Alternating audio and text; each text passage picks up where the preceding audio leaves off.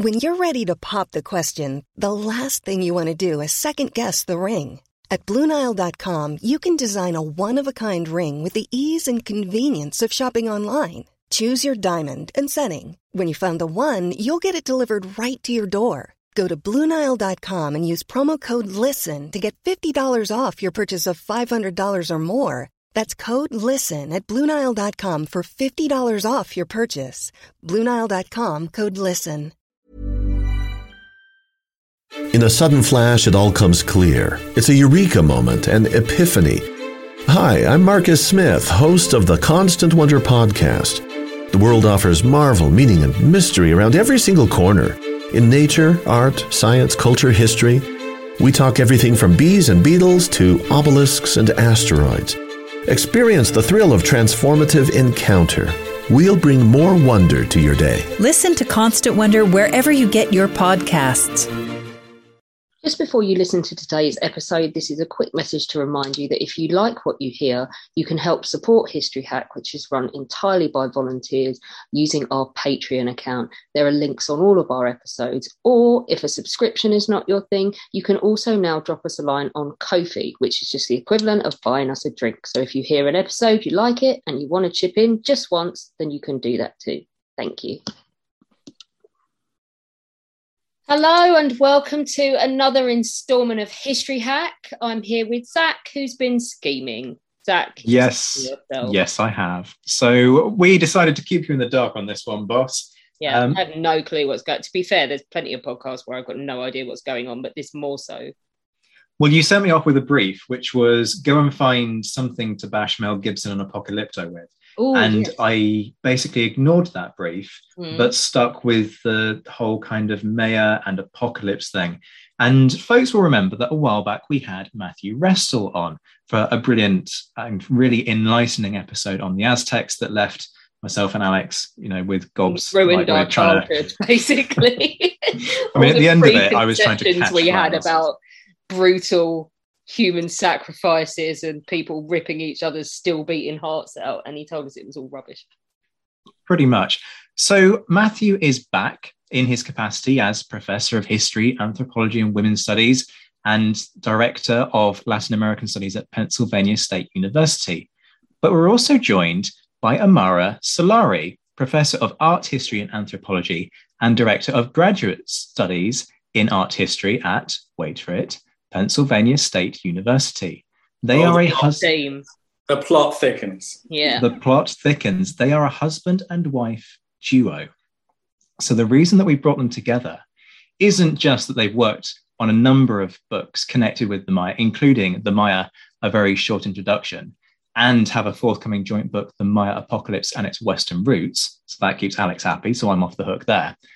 But Matthew tells me that there are areas where they basically disagree with each other. So what I'm basically trying to set up here is us having the first ever domestic on History Hack live on a recording.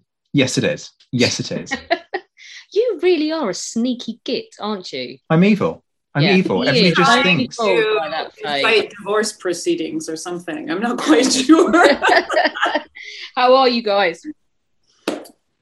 Good. It's nice to be back, Alex and Zach. Thank you for having me back. I'm surprised you had me back. I'm sure that Aztec show is probably the lowest rated. Oh my God, it's not. Done, right? Absolutely, it's the bottom of the no. And I feel like I misled you about the disagreement. We actually only disagree about who takes the rubbish out and who folds the laundry. Say that, but you just completely agree on everything to do with the Maya. Well, she's shaking her head, and you also said we pretty much agree about me being right, and she was fiercely shaking her head. So I don't think Amara necessarily, she doesn't even agree with you about how much you agree on. So I think your perceptions might be slightly different. Like most husbands, yeah. I was going to say, it's like a man thing, isn't it?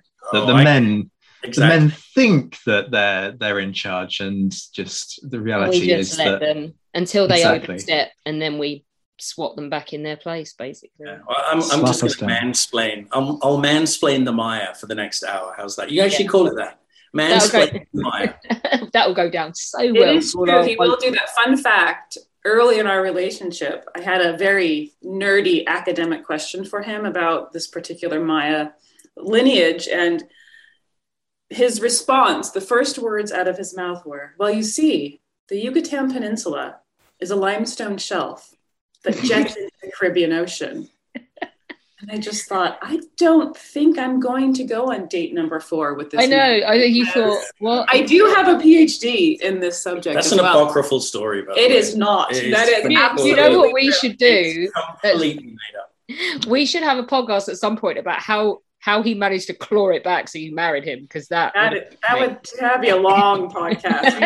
Season. It'd be like multiple series of that. Let's do this. Is by being publicly humiliated because she repeats that story over and over. Oh, she's done it for, when we're giving lectures and there's, whatever, a few hundred people in the room, and she'll tell that story. And then they'll all look at me like, what? Are we allowed to say douchebag on it? Yeah, dick, anything. Yeah. History hack. Oh, there's no rules. Excellent. That's right. No, there's no rules.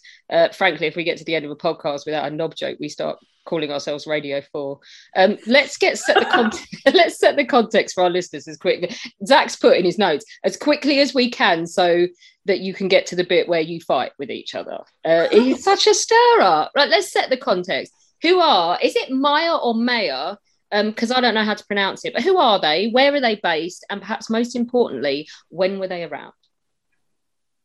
You start with that, because where I'm from, everybody just says Maya. It's Maya. Yeah. No, it's not. Maya is not a valid English thing. It is sometimes said. I mean, I have heard people say that in England, but it's not. It's Maya. And they're also not Mayans. That's another mistake that you see often in print. The N on the end, Mayan, only refers to language. Okay, so it's kind of, we just say the Maya. The Maya, and even if you want to say you're talking about pyramids, you can't say Mayan pyramids because that adjective only refers to language. Okay. And there are some academics who have a kind of detailed explanations and justifications of that it make you feel as if you're a horrible racist neo-colonialist if you say Mayan. I can't present that argument off the top of my head, but it's a pretty good one. So it's Maya, yes. And who were they? Well, okay, so that's before. I'm going to get sidetracked straight away and say it should be who are they? And that's really the first. Let's just jump straight in the deep end here. That's the first thing that's important about the Maya, is that they're not gone. I think that's sort of the first thing, and in a way, it's sort of where you end up with as well. And it doesn't matter what conversation we're having, whether we're bashing Mel Gibson's Apocalypto or getting into kind of the nitty-gritty details of the books that Amara and I have written together. That, to my mind, is the absolute most important point, is the Maya still exist. So the Maya are a people, a civilization, and in a minute, Amara will argue with use of the word civilization. That's where we disagree. It goes back thousands and thousands of years. The area in which they live and have lived for thousands of years is Guatemala, Belize, southern Mexico, including the whole of the Yucatan Peninsula, and some parts of Honduras and El Salvador. So I'm thinking, which is a limestone shelf. It's a limestone shelf. In case you're wondering. In case you're wondering about that. Any geographers out there? But just to cement us in time a little bit, so the cultural traits that scholars defined as Maya, in quotes, we start to see those about 250. Okay, so he's saying thousands of years and include, yes, we're into the second millennium, but there are people in the, quote, Maya geographical area before that, but they don't exhibit the level of, I hate this word too, but I'm going to use it, the level of cultural sophistication that we attribute to the Maya people. So that's still thousands of years. It is. It's technically, but I'm just trying to, trying to give some dates here that might be helpful. I know listeners are pretty smart. They are sure, yeah, definitely smart. Or they got the wrong podcast. It's one or the other. And when we say that the Maya are still alive, there are millions of Maya people still alive. I think we're at 27 distinct Mayan languages that are still being spoken. So this is a thriving community scattered throughout these countries that Matthew had just mentioned, and people that are involved in their own historical past, researching their historical past, involved in kind of the cultural heritage part of what we would today call sustainability. Can I just, before we move on then, why do you not agree with calling it a civilization? I don't like the word civilization because it implies that other human beings are not civilized. Okay. And so I think it sets up a kind of that's not you saying that they weren't civilized. It's you saying that it just in general is a bad term. Yeah. And so as soon as you say they are a civilization, you start to set up this before and after. So the people who lived in what we call the Maya area before 250 weren't civilized. And I don't like that terminology. Okay. I thought you were going to say that you don't like it because it's a Western concept that it was applied in the period of European colonialism to judge whether non-Europeans were civilized or not. That's the historical usage, but I agree with that. Yes, I'm just giving you an argument here. Before he's on your side. I mean, I think sometimes with certain terms they have baggage.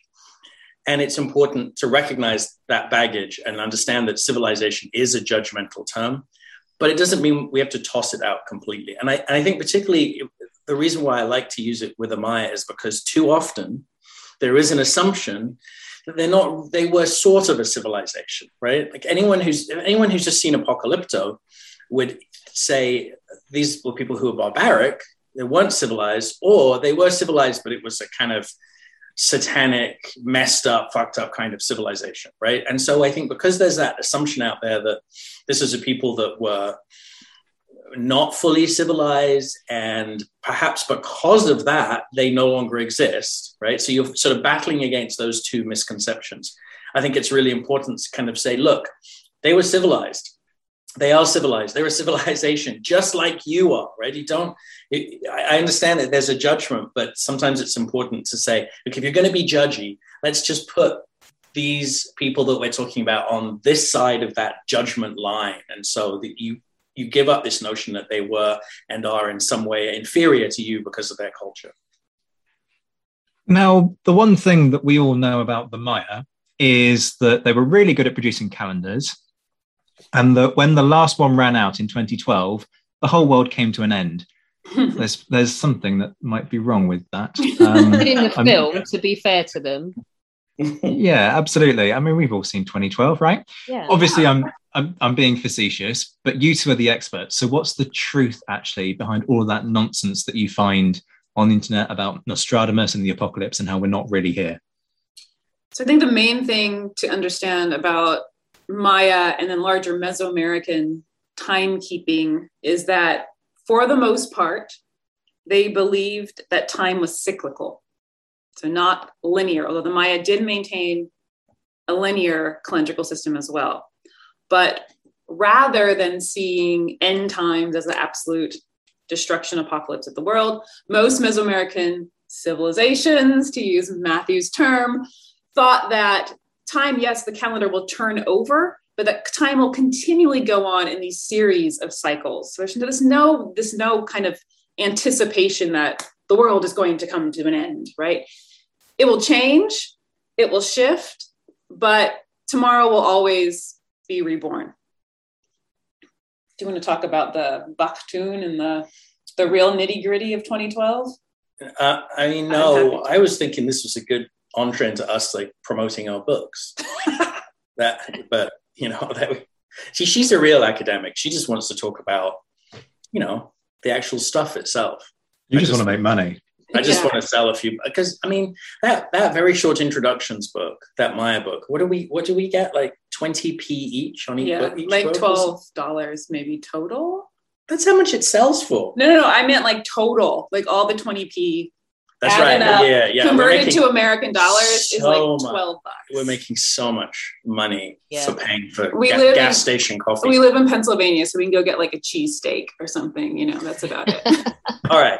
But in all seriousness, so we wrote a book in 2011 called 2012 and the End of the World, which it wasn't a bestseller. It did okay until the world failed to end. And then you'll be very amused to know that the sales literally just dropped through the floor. I think in January 2013, I think we sold 3 copies, which was surely someone who'd like left those books sitting in their basket on Amazon or something and forgot about them. I think it was like hermits who came down off the mountain. We're like, what the hell happened? Why did this not work out? They really wanted to know. So we've now rewritten that book. And so the book that just came out, we actually haven't seen a physical copy yet, but it did supposedly come out last week, called The Maya Apocalypse and Its Western Roots. That has been rewritten so it's not tagged just to 2012. And so what it does is it answers a few really crucial questions that some people might have out there. There's someone out there listening who can't sleep at night because they don't know the answer to these questions. And this is the book for them. So first of all, did the Maya predict that the world was going to end in 2012? Absolutely not. There is no evidence that they predicted the world was going to end in 2012 or that they had any kind of preoccupation with the apocalypse or with the world ending at any time. So if you're thinking, what if we just got the dates wrong? What if the prediction was right and it's actually 2021, not 2012, exact, right? You've seen those memes.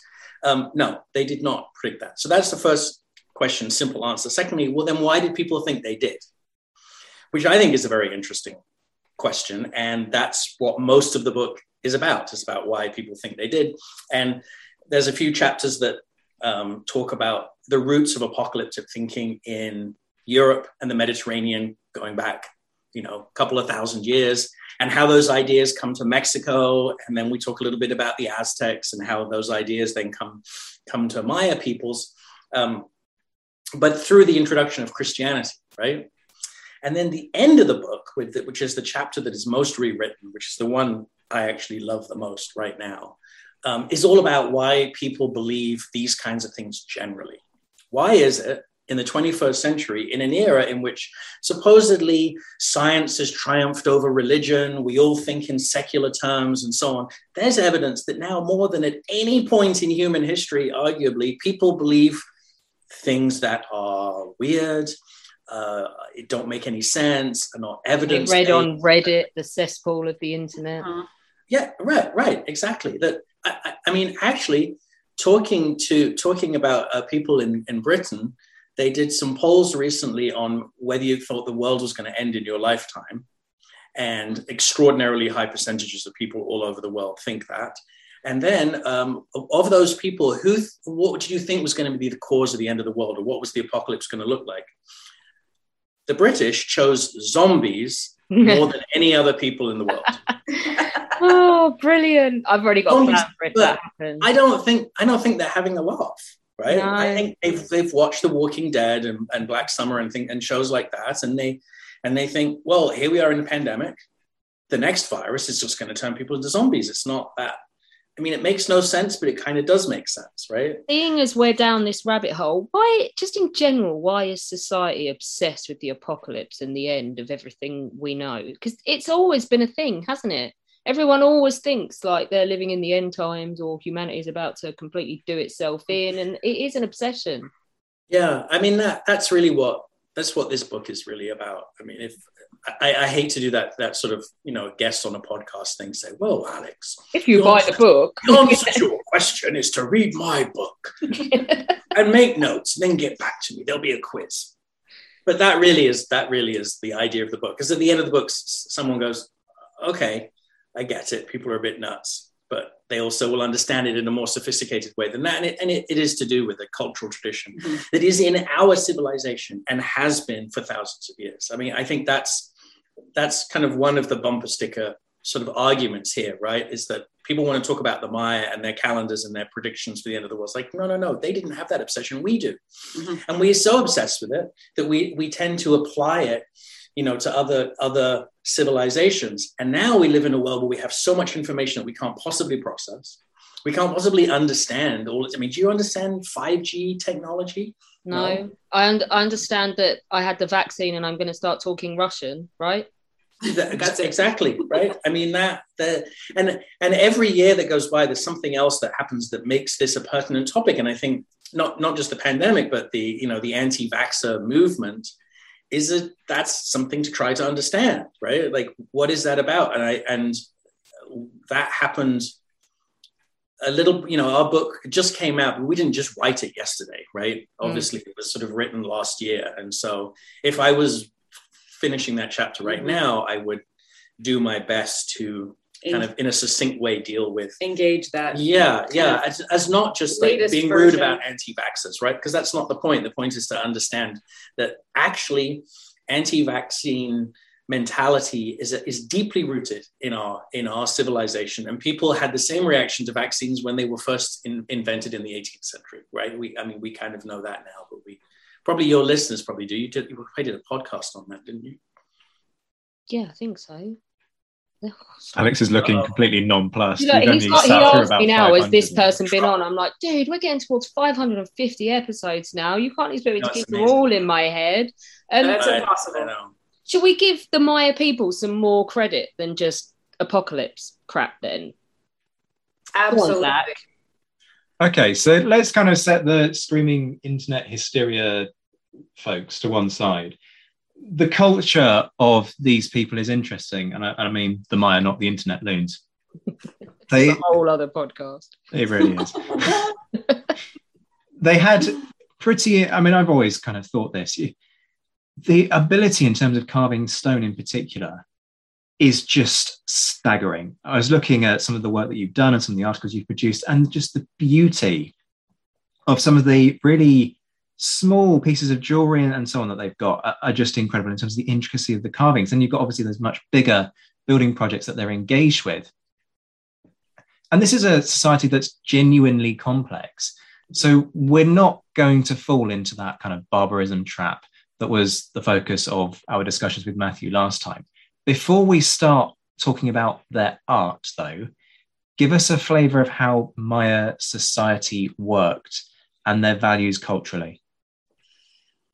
Okay, so it kind of depends what moment of Maya history we're talking about. I can talk about the classic period, which is the period of their history that I think most listeners are probably familiar with. Think gigantic, sexy pyramids in the jungle that have supposedly been hidden for centuries, blah, blah, blah.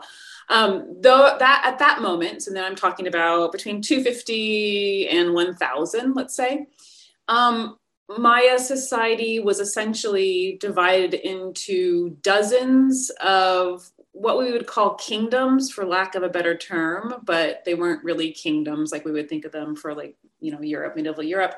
But instead, each kingdom, again in quotes, was led by a particular lineage group. And that lineage group had diplomatic relationships and economic relationships, or tribute relationships, with cities and towns and villages outside of what we would call the capital city. Okay. And so between these lineage groups, there are, again, dozens of them, all very powerful, there was fighting that happened, wars broke out, usually over arable land for various reasons. People were fighting they have in all over the world and for all of human history. But as you were alluded to before, Zach, it was a highly stratified society, right? So you had this ruling elite at the top that was basically ruled by a person we would call a hau. I guess a good translation would, people say king sometimes, but again, that's kind of problematic. And then there was a whole bunch of lesser elites, what we call nobles, and these people all controlled a kind of state religion. Then there are various other kind of classes of people going downward from that. And at the very, very bottom, there's this massive, massive group of farmers, because all of those beautiful artworks you see in the architectural sophistication is only really possible if you have a society that is so stratified that you can have full-time specialists that don't have to worry about procuring their own food. Right. And so all they are doing is creating those art, becoming professionals, as we would, full-time specialist professionals. So architects, stonemasons, artists, religious specialists, astronomers, probably poets. Maya life in this particular moment at the most elite levels was akin to European court life. There was a Maya court, right? And so all of that kind of pomp and circumstance and art being used as kind of these beauteous objects that proclaimed a ruler's power and authority, both in the political sphere, but also in the religious sphere and also in the economic sphere. All these things kind of tied together. I like the word king as applied to the Maya. I think it works really well. I honestly don't understand it's an English word and it has kind of conveys all kinds of assumptions, but most of them actually work with the Maya. We have the indigenous term, so why not use the indigenous term? Yeah, I know, but you can't. But if we just used indigenous terms, on a podcast or in a lecture as a student, we define it. I just don't want them to think about, would they give things this like grizzly white guy wearing a crown and holding a scepter, because there was like nuances of political and power systems in play. Women, for example, played a pretty prominent role in the Maya court. In some cases, at some moments in history. We have queens in England. I know, but okay, I teach in central Pennsylvania. When you say king, who do they think of? Actually, they can't even name an actual. I don't know. King. They think of this very, very Eurocentric kind of political system. And I want to just get students away from that. All right, fine. You just admitted defeat? I'm Sandra, and I'm just the professional your small business was looking for. But you didn't hire me because you didn't use LinkedIn Jobs. LinkedIn has professionals you can't find anywhere else, including those who aren't actively looking for a new job, but might be open to the perfect role, like me.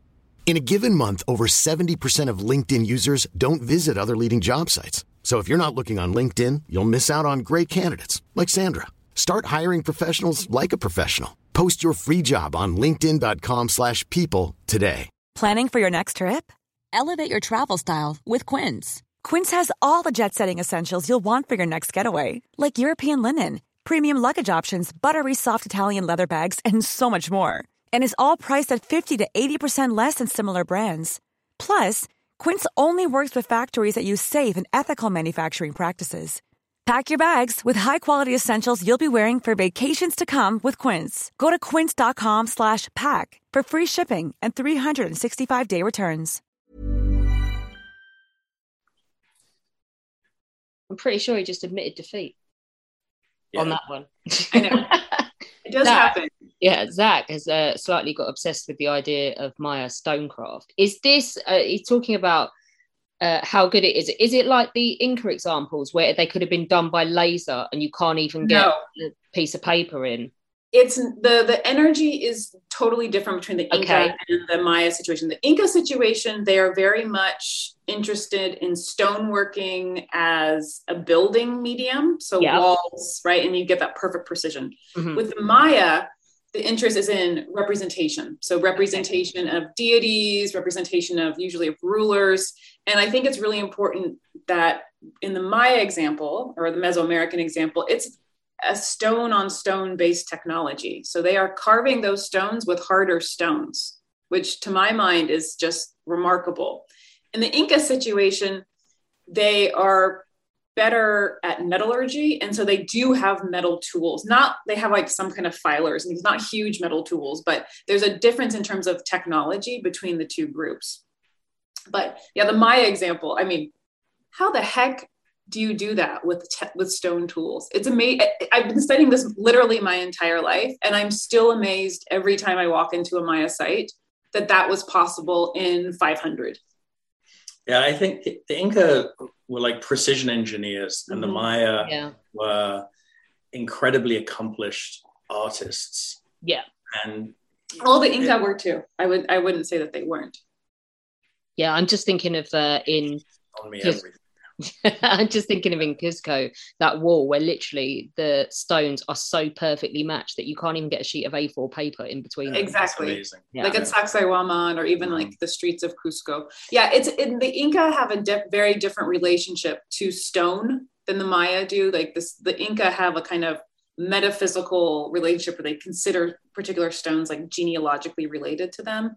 The Maya don't have that same, what we call in art history, of relationship to materiality. So for them, it's more about what is represented in the final artwork as opposed to that level of engineering precision that the Inca have. So it's kind of a different. They're much more functional instead of. They're much more functional. And the other difference is that for the Inca, they're a huge empire. And so they develop stoneworking really as a kind of stamp of empire. And so when you think of Inca stoneworking, you have to kind of think of it as you do like Roman aqueducts, right? Wherever you see an aqueduct, that speaks to a kind of physical imperial presence. Yeah. For the Inca, that's the case. For the Maya, we don't have an empire. You'll see all the time, you know, the Mayan Empire, blah, blah, blah. There was never any political That whole sentence is wrong apart from the. Yeah, we love that. That's great. That's an opening for us. Like, wait a minute. There was never an empire. Always politically fractured. And in fact, I mean, Matthew knows way more about this than I do, but they don't. I know. Did you hear that? Yeah. I'm glad this is don't recorded. Edit that out. The Maya, that's at the beginning. The Maya don't even consider themselves a cohesive ethnic group until the 20th century. Late 20th century. It's only scholars who consider this group culturally cohesive. Yeah, the Pan-Maya movement evolves in the 20th century in Guatemala and in the face of persecution by national governments of the Maya. I mean, it's a whole other kind of story to their civilization. For that, you have to go to our Maya Very Short Introductions book. But the massive amounts of persecution that they faced in the 19th and 20th century.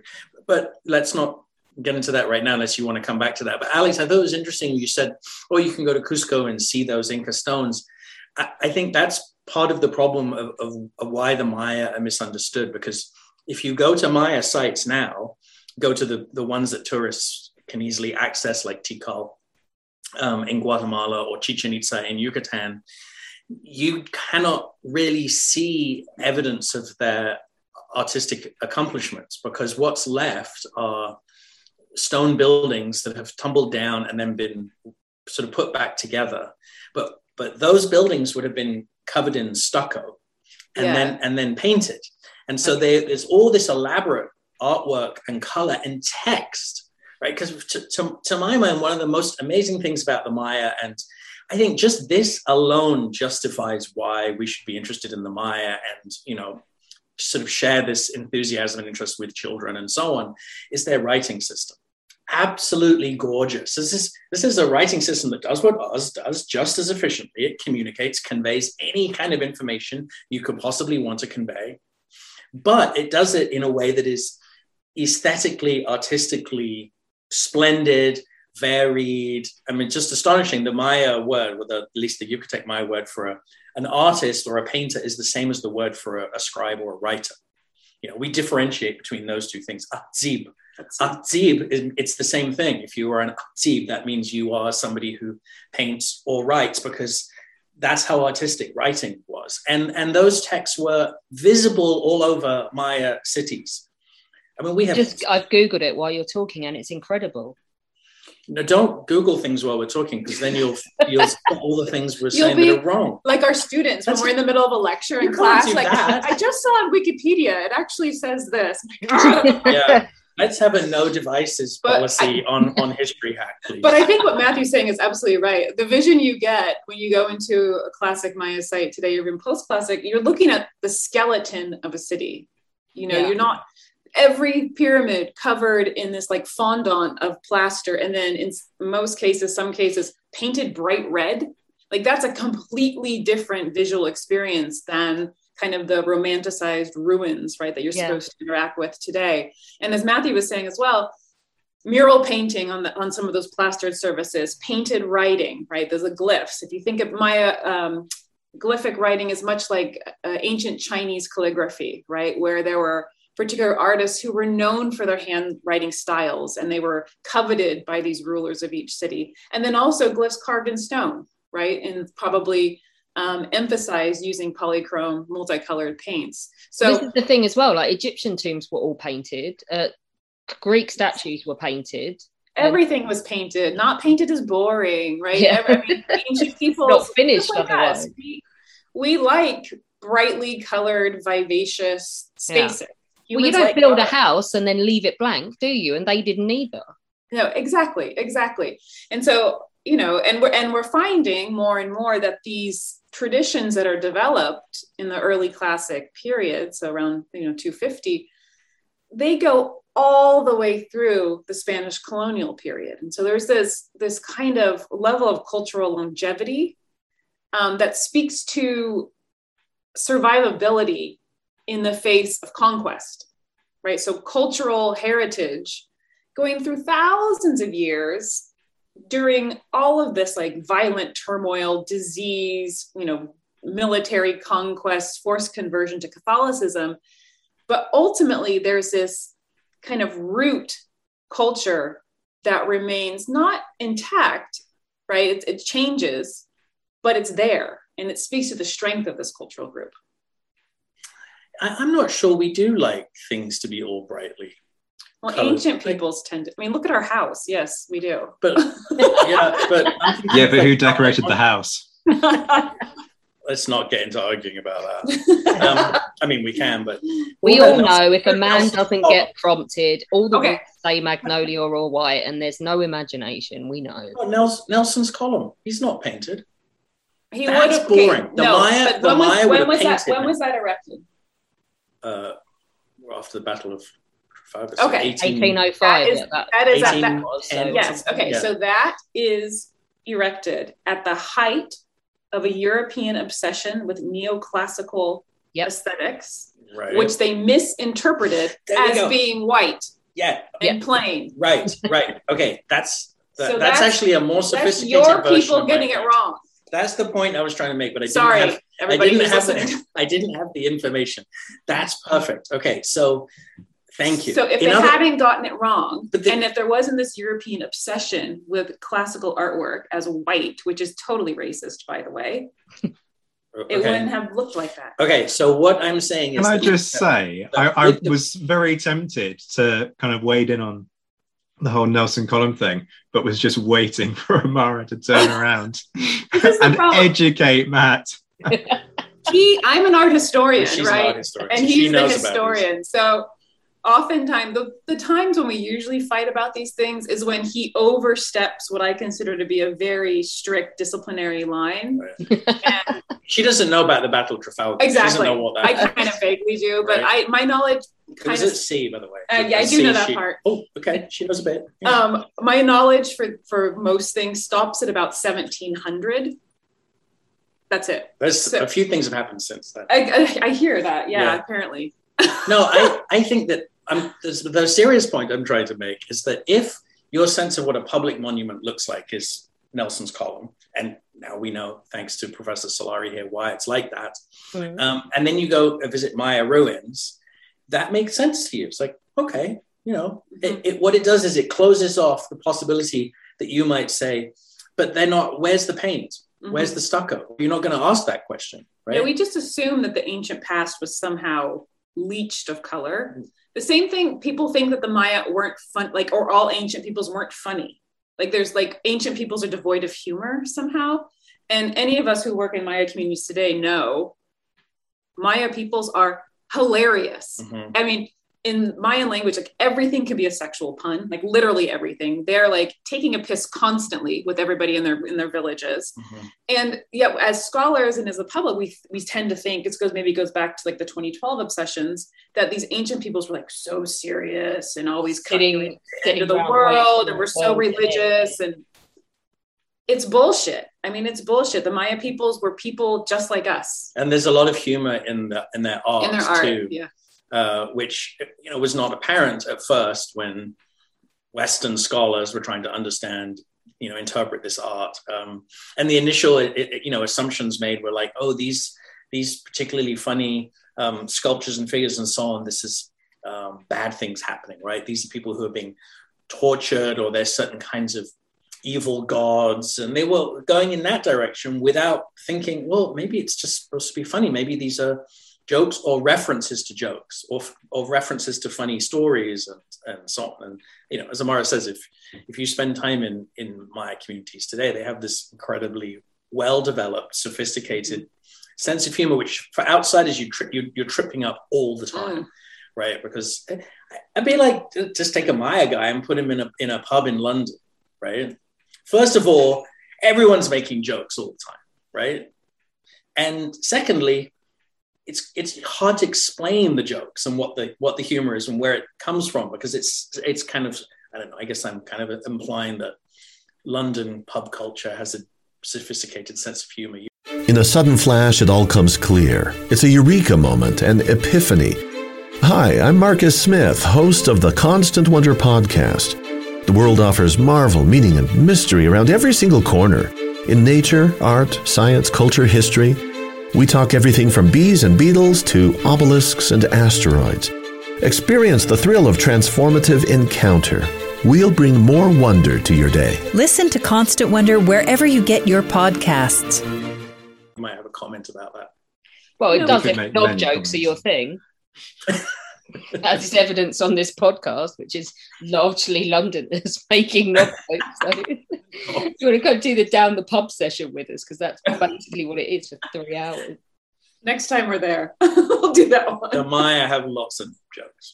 Oh, yeah. And school. I feel they would be perfect down the pub with us, Alex. Yeah. Oh, yeah. The Maya and Amara and Matthew. The Maya actually would love rhyming slang.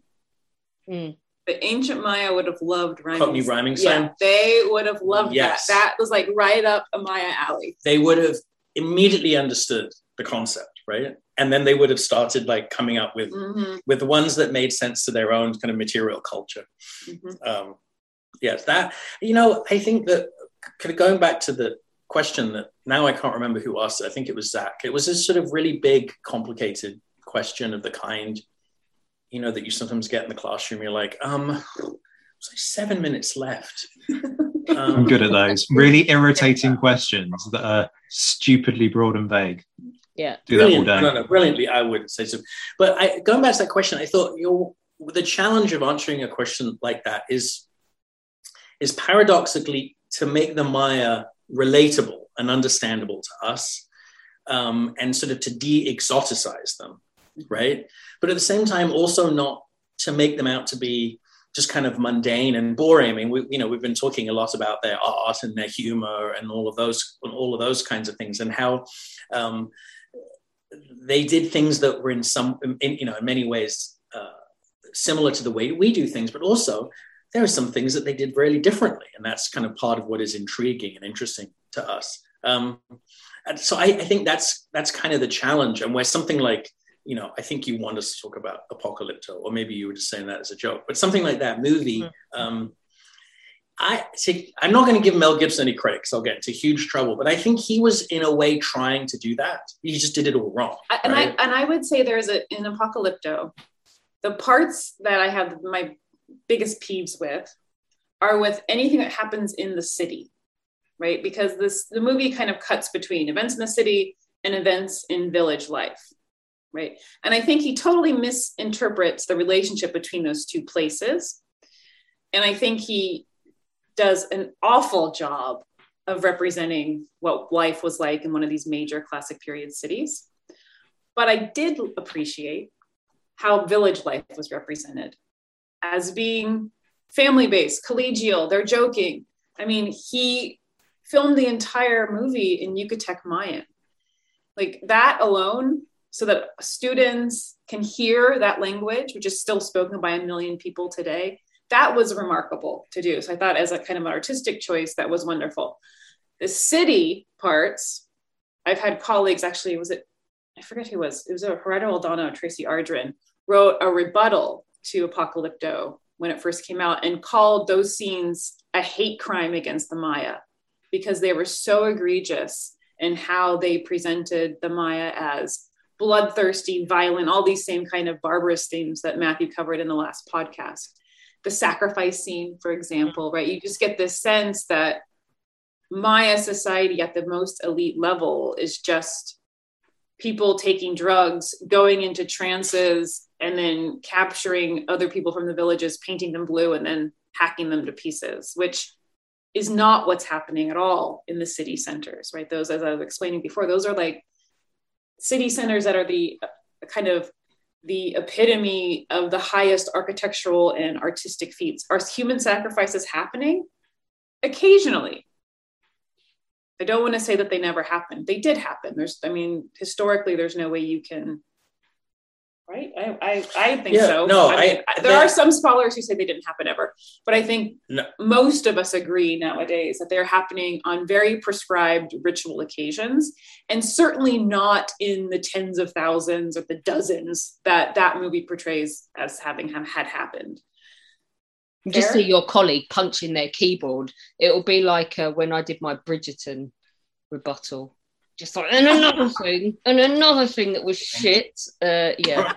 I think it's a common thing, though, when Mel Gibson brings out a movie that he claims is historical, because we've got colleagues at Southampton who, when Passion of the Christ came out, I was just going to absolutely lost their shit and wrote Yeah. We've had a Braveheart rebuttal on here, haven't we? About the fact that there were no kilts, no long swords, no face makeup, and pretty much the fact that it was set in Scotland was the only accurate thing there was. The accent. In Apocalypto, visually, there's a lot of homogenization that goes on between Aztec visual culture and Maya visual culture. And then that very last scene, do you know when Jaguar Paw, the main protagonist, gets free and he makes his way to the coast and then he looks out on the ocean? Do you remember what he sees off of the ocean? He sees 3 Spanish ships with the Cross of Santiago on their sails. And so historically what's happened there is Mel Gibson conflated, the pyramid scenes, if we're going to give them a historical moment, they date to the late classics. So we'll say 750. Okay. And obviously the Spaniards don't make it to Yucatan until, Yucatan's like the 20, they start in the 1511, I think is the first one. And then again, shipwreck. Yeah. But not 3 ships coming in, so conflation of time and conflation of kind of cultural groups. And worst of all, the idea you walk out the movie theater thinking, thank God for Christianity. Yeah. Thank God the Europeans have saved us all. Thank God Christian Europeans showed up to save them from their barbarism, and then everything's going to be okay. That guy's sort of being saved. I honestly think that was the whole point of the movie. Mel Gibson, we know. The entire point of Gallipoli was to make England look bad. The entire point of The Patriot was to make England look bad. The entire point of Braveheart was to make England. I don't know why he suddenly left England alone and went for the Maya instead. He's always got an axe to grind, hasn't he? There's always. Think there would be an Englishman who would get shipwrecked on the coast of Yucatan and would teach them all smallpox. When he ripped their hearts out, all of them. That's what we're doing. Jason Isaacs washes up on a shipwreck. With a mean, typical quintessential British bad guy, gives them all some classic period COVID and kills everyone. We have a pitch. I think we have a pitch here. We should all fly to LA. Listen, he will give us millions of dollars to make this happen. Should we end on then? Because obviously that's not what happened in the year 700 odd. 3 Spanish ships didn't show up and save everyone. So the Maya aren't gone, but what accounts for the decline? That's another one of these huge questions. Yeah. So I'll just say a combination of factors kind of coalesce in the 9th century to make that hierarchical society, particularly down in the southern area of the Maya the world, not sustainable, just becomes unsustainable.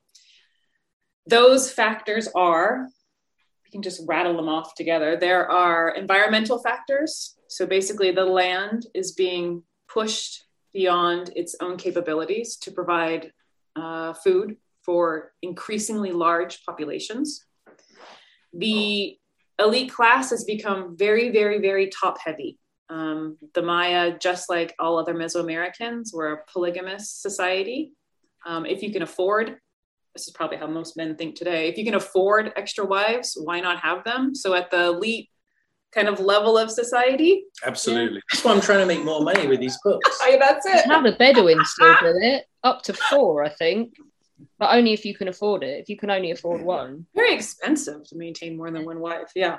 So all of these things are coming together that I think in the long run make people, I'm really simplifying this, but make people at the kind of bottom end of society, the farmers, really start to doubt the centralized authority of that ruling elite. And so slowly over the course of about 2 centuries, those big sites in what we call the southern lowlands become depopulated. It's not overnight. There's not a collapse that you hear about, right? It's very slow. But at the exact same moment, we start to see huge cities in the north come into their own. So cities like Chichen Itza, which a lot of people are familiar with because if they go to Cancun, sometimes they will go to see Chichen Itza. Day trip with the hangover, I think. Hangover, and usually break, right? I've seen like a lot of people in bikinis and getting horrible sunburns there. Yeah. So Chichen Itza is coming into power right when the Maya are supposedly disappearing into the forests, right? So our whole narrative of what happens to Maya civilization, there you go, Matthew. She folds eventually. Our whole narrative, the popular narrative that is problematic and doesn't kind of align with historical reality. Yeah, the idea that the Maya civilization collapsed or the Maya declined or whatever, I think all of those terms are all wrong. This simply is just not what happened. It's that there was certain cities and certain areas and were depopulated. In some cases, there was a war between city-states, and a city-state gets overrun and destroyed, and so the collapse happens in a year. In other cases, it's 100 years. Mm-hmm. But if you look at the Maya area as a whole, there's no collapse or decline at all. It's simply a movement of people and political centers and trade routes and so on. And that when the concept of the collapse was first became popular, it was because Mayanists, archaeologists, and other scholars kind of didn't understand enough about the chronological sequences of the rise and fall of city-states in the Maya area. But it's a great idea, right? Like, oh, the Maya. And then also, climate change. So there's evidence that there was droughts, that there was, deforestation, overworking of agricultural areas and so on. So that seems to be a great moral, right? That people have picked up on that. Books that sell very well, like Jared Diamond's Collapse. Like, oh no, look, this is a moral lesson for us. Look what happened to the Maya. And that's what Apocalypto was. I think that was the goal of Apocalypto. You're supposed to leave that film thinking, oh, look what happens when you have this overly sumptuous culture. It's a very Christianizing message, right? Yeah. And then at the end, the Christians come, and the idea, as we were saying earlier, is that they're going to change this society so that it's not dependent upon this, this kind of like hyperbolic level of consumption. Yeah, and the reality is the opposite. And that's why it's so insidious. Because where do the Maya really, if they're going to decline, when do they decline and how do they decline?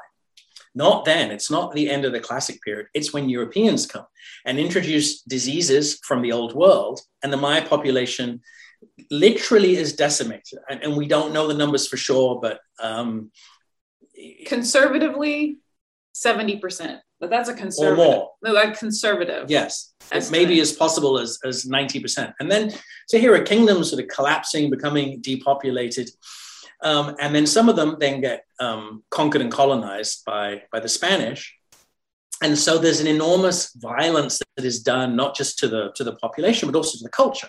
Right, so they no longer can build pyramids and temples and so on. They have to convert to Christianity, and on top of those pyramids, the Spaniards have them build churches and so on. Now, it's not all about what the Spaniards are making the Maya do. It's the story of conquest and colonization. The Maya is very complex, and local Maya elites often kind of collaborate in the colonial scheme in order to preserve their own positions of local power and so on. So it's easy to simplify, but what all of that does is then reinforce this idea that not only was this, not really a kind of a civilization, they were kind of barbarians that needed to be saved, but that they had kind of gone into decline or collapsed or disappeared anyway, right? And so therefore it kind of doesn't matter what happens. And that then is sort of doing violence to Maya civilization in the 21st century. Mayas are still there.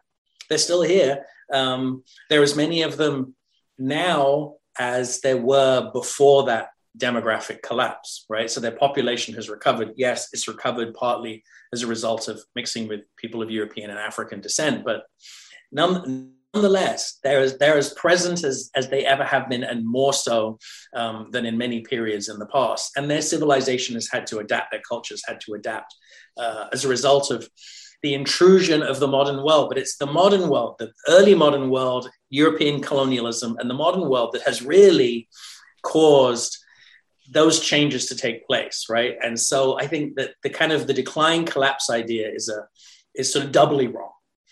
It's wrong because it doesn't happen 1,000 years ago, and then it's wrong because it's a misdirect from what happens when peoples from the old world get there.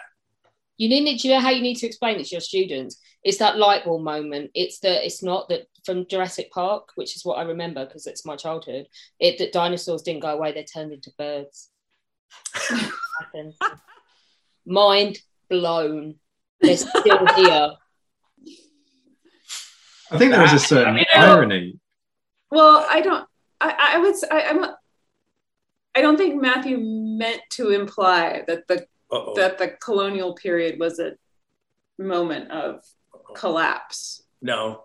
For the Maya culture, because I would say while there were forced cultural changes, that the Mayas were extremely, extremely savvy. And there was kind of a redirection or rechanneling of Maya interests in a kind of clothing of Catholicism. So, for example, adapt and survive, isn't it?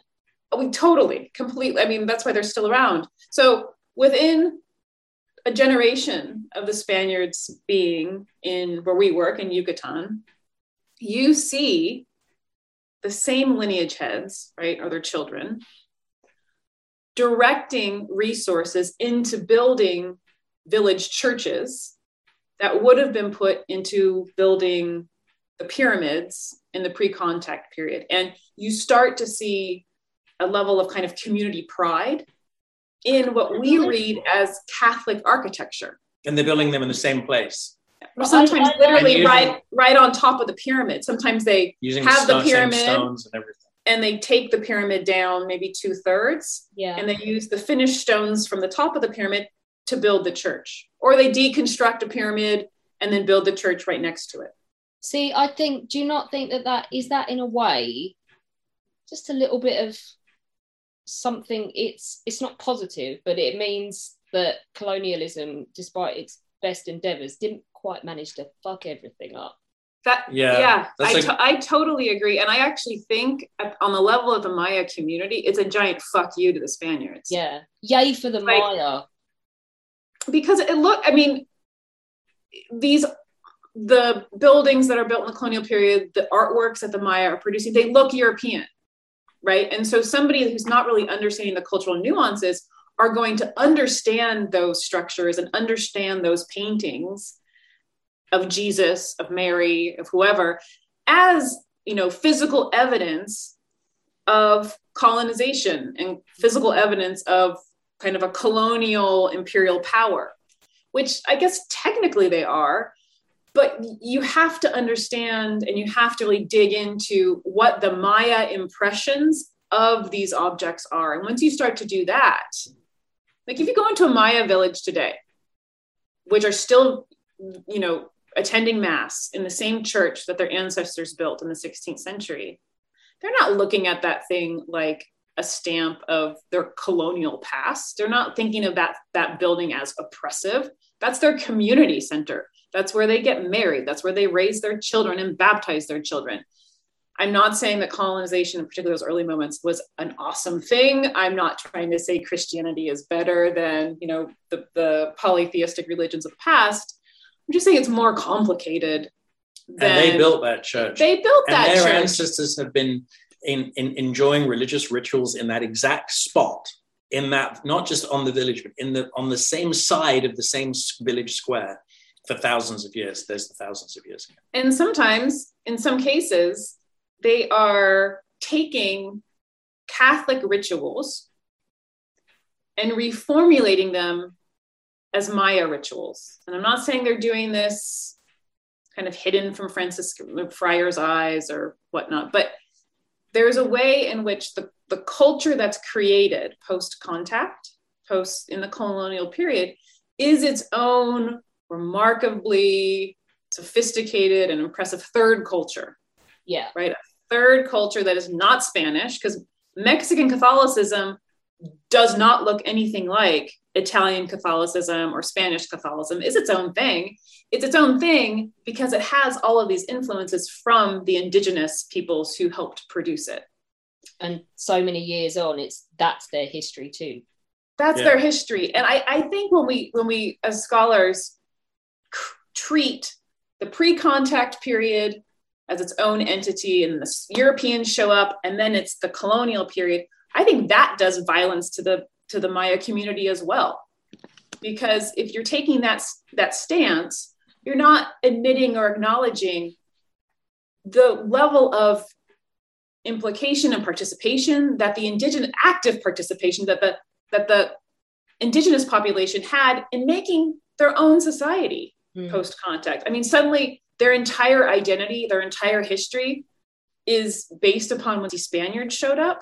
Like, that just seems like an insane way to define somebody else's history. It's not our history. We're just trying to elucidate it. There's also a certain irony, isn't there? We've been talking about the apocalypse at various points through this, and there's sort of this desire for an apocalyptic end to the Maya that just isn't there.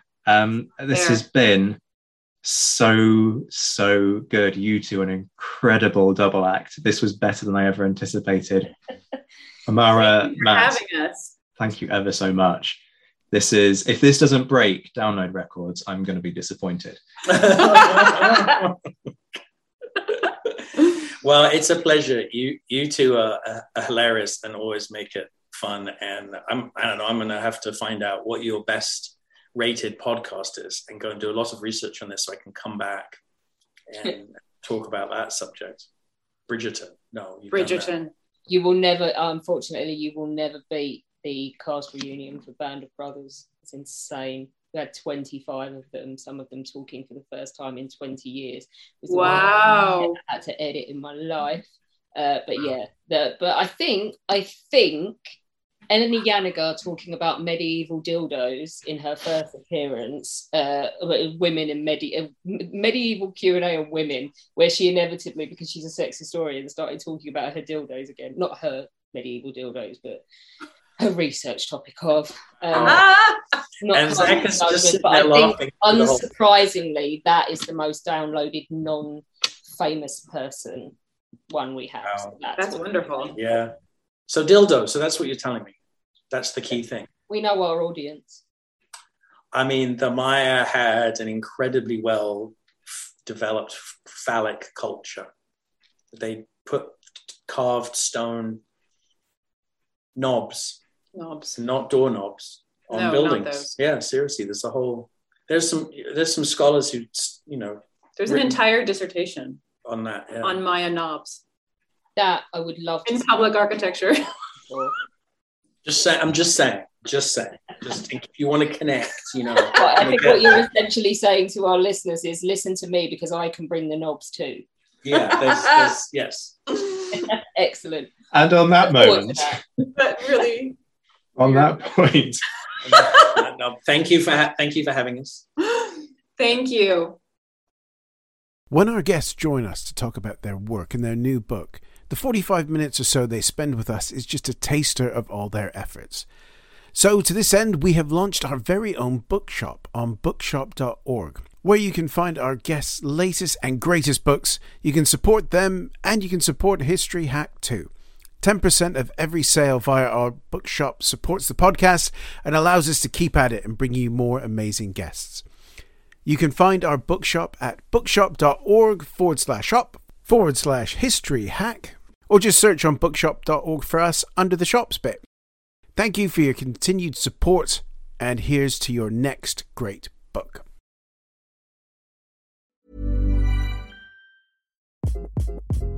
Hi, this is Craig Robinson from Ways to Win, and support for this podcast comes from Invesco QQQ, the official ETF of the NCAA. The future isn't scary. Not realizing its potential, however, could be. Just like on the recruiting trail, I've seen potential come in many forms as a coach. Learn more at Invesco.com/QQQ. Let's rethink possibility. Invesco Distributors, Inc.